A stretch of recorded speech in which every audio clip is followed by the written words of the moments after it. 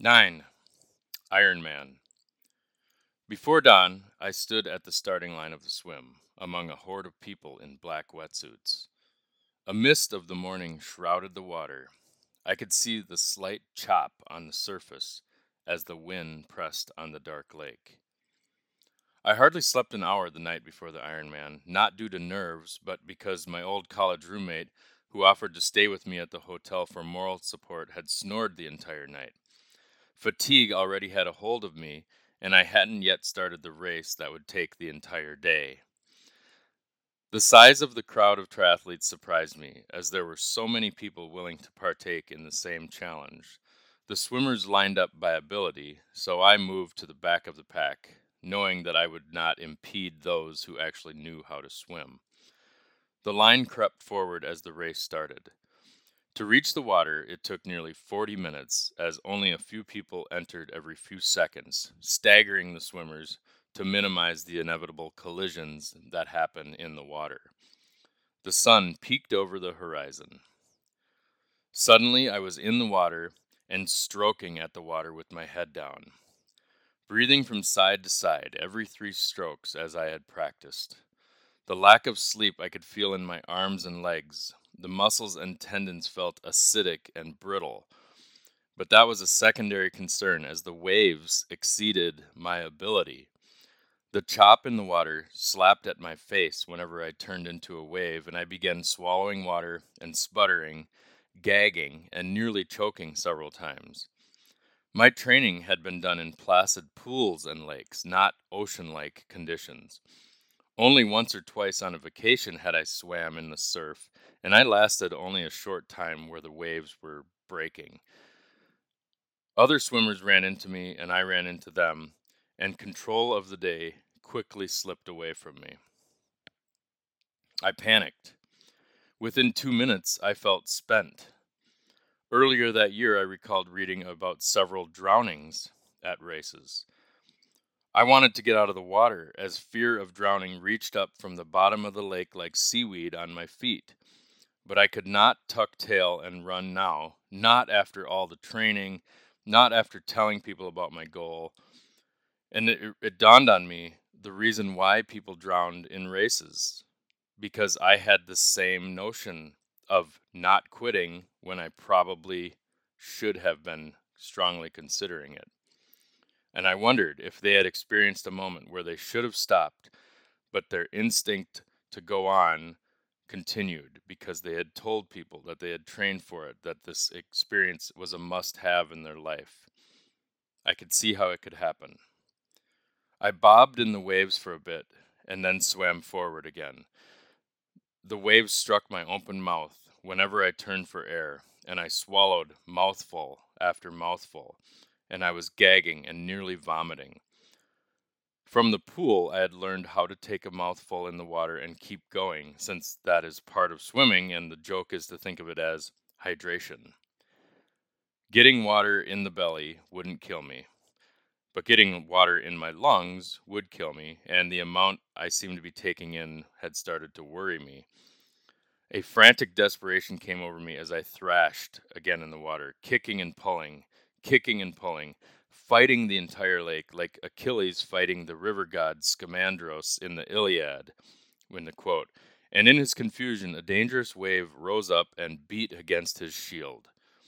Except Achilles survived that fight with the help of Athena, who was definitely not coming to my aid in this wine-dark lake.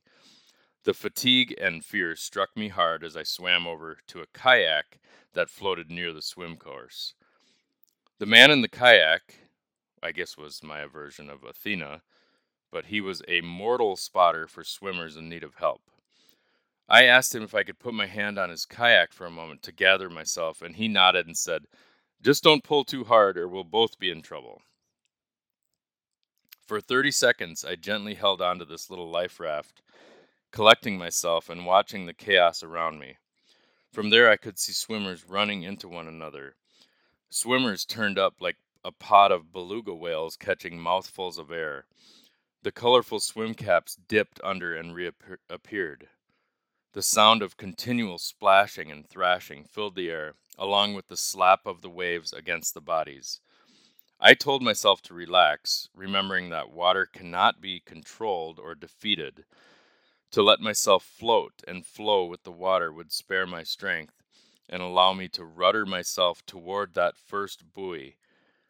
Watching the swimmers and the directions of the waves, I suddenly realized why I was drinking so much water.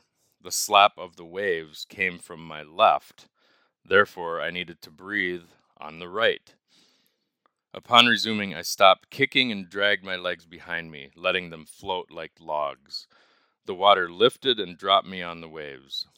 No longer fighting it, I pulled myself through the water and breathed every fourth stroke on the correct side, where no waves could surprise my face and open mouth.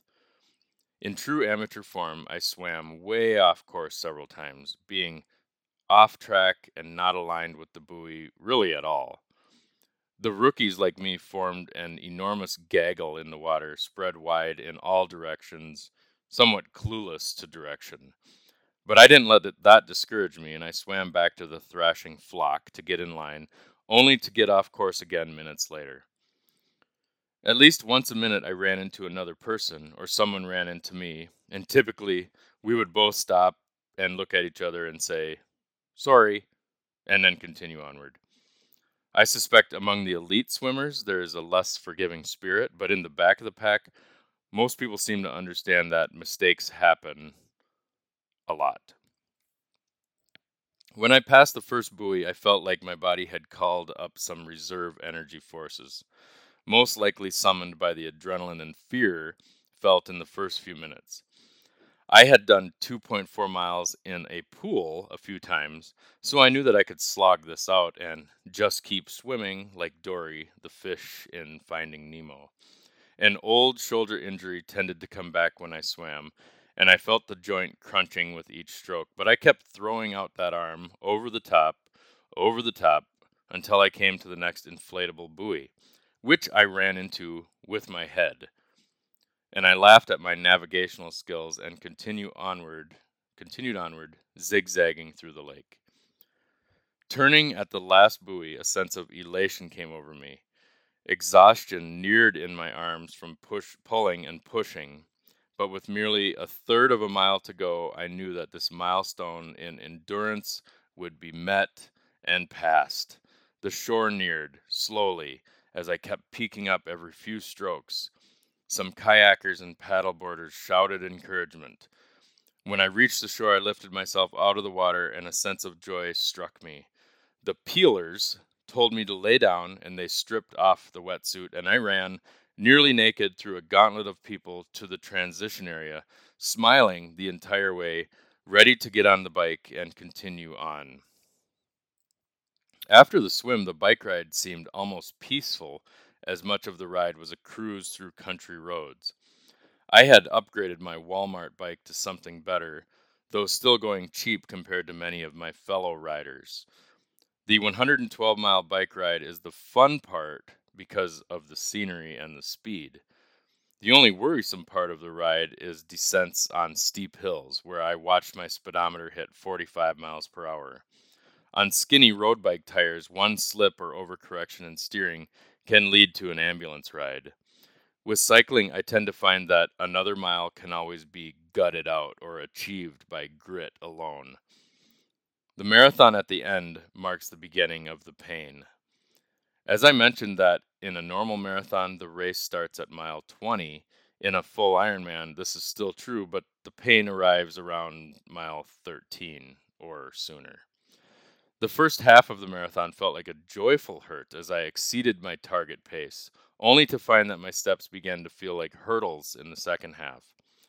A kind person tipped me off before the race to find the chicken broth in the late hours for a restoration of the body. He said, "The chicken broth has pulled many triathletes back from dark places."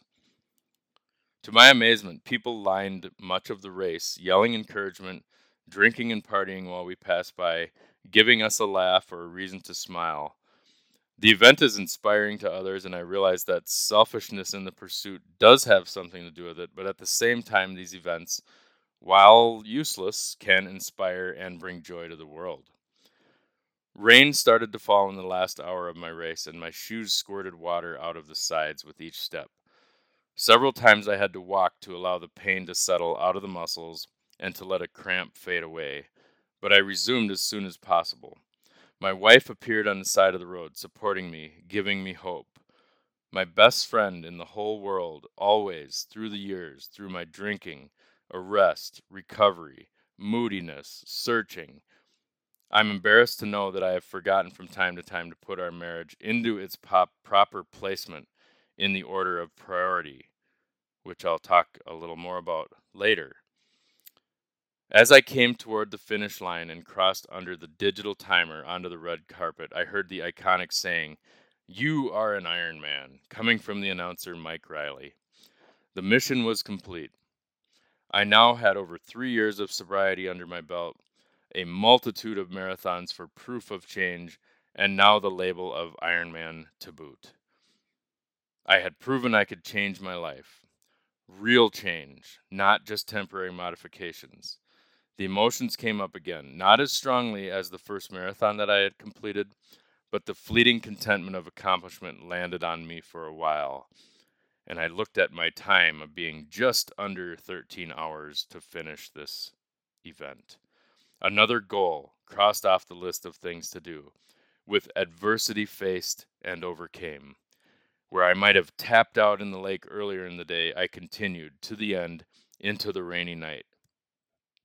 I had everything in life and now proof that I could set and accomplish just about any goal. I fell asleep that night wearing my finisher t-shirt and woke up feeling semi-normal, not nearly as sore as I expected. A new day in the post-race glow began, and I posted this victory over self to Facebook. And I felt the power of the likes gathering in me as my friends and acquaintances online commented and validated my pursuit as worthy. For a few days, I basked in that glory of achievement. Who am I kidding? I still think of that day as a highlight because the experience was unique and powerful to me. But within a week, I started inspecting my bike and shopping for new shoes. I started looking up race schedules to find the next challenge, and after a week, the euphoria faded and flatlined, and once again, I was wondering, now what? Now what do I do?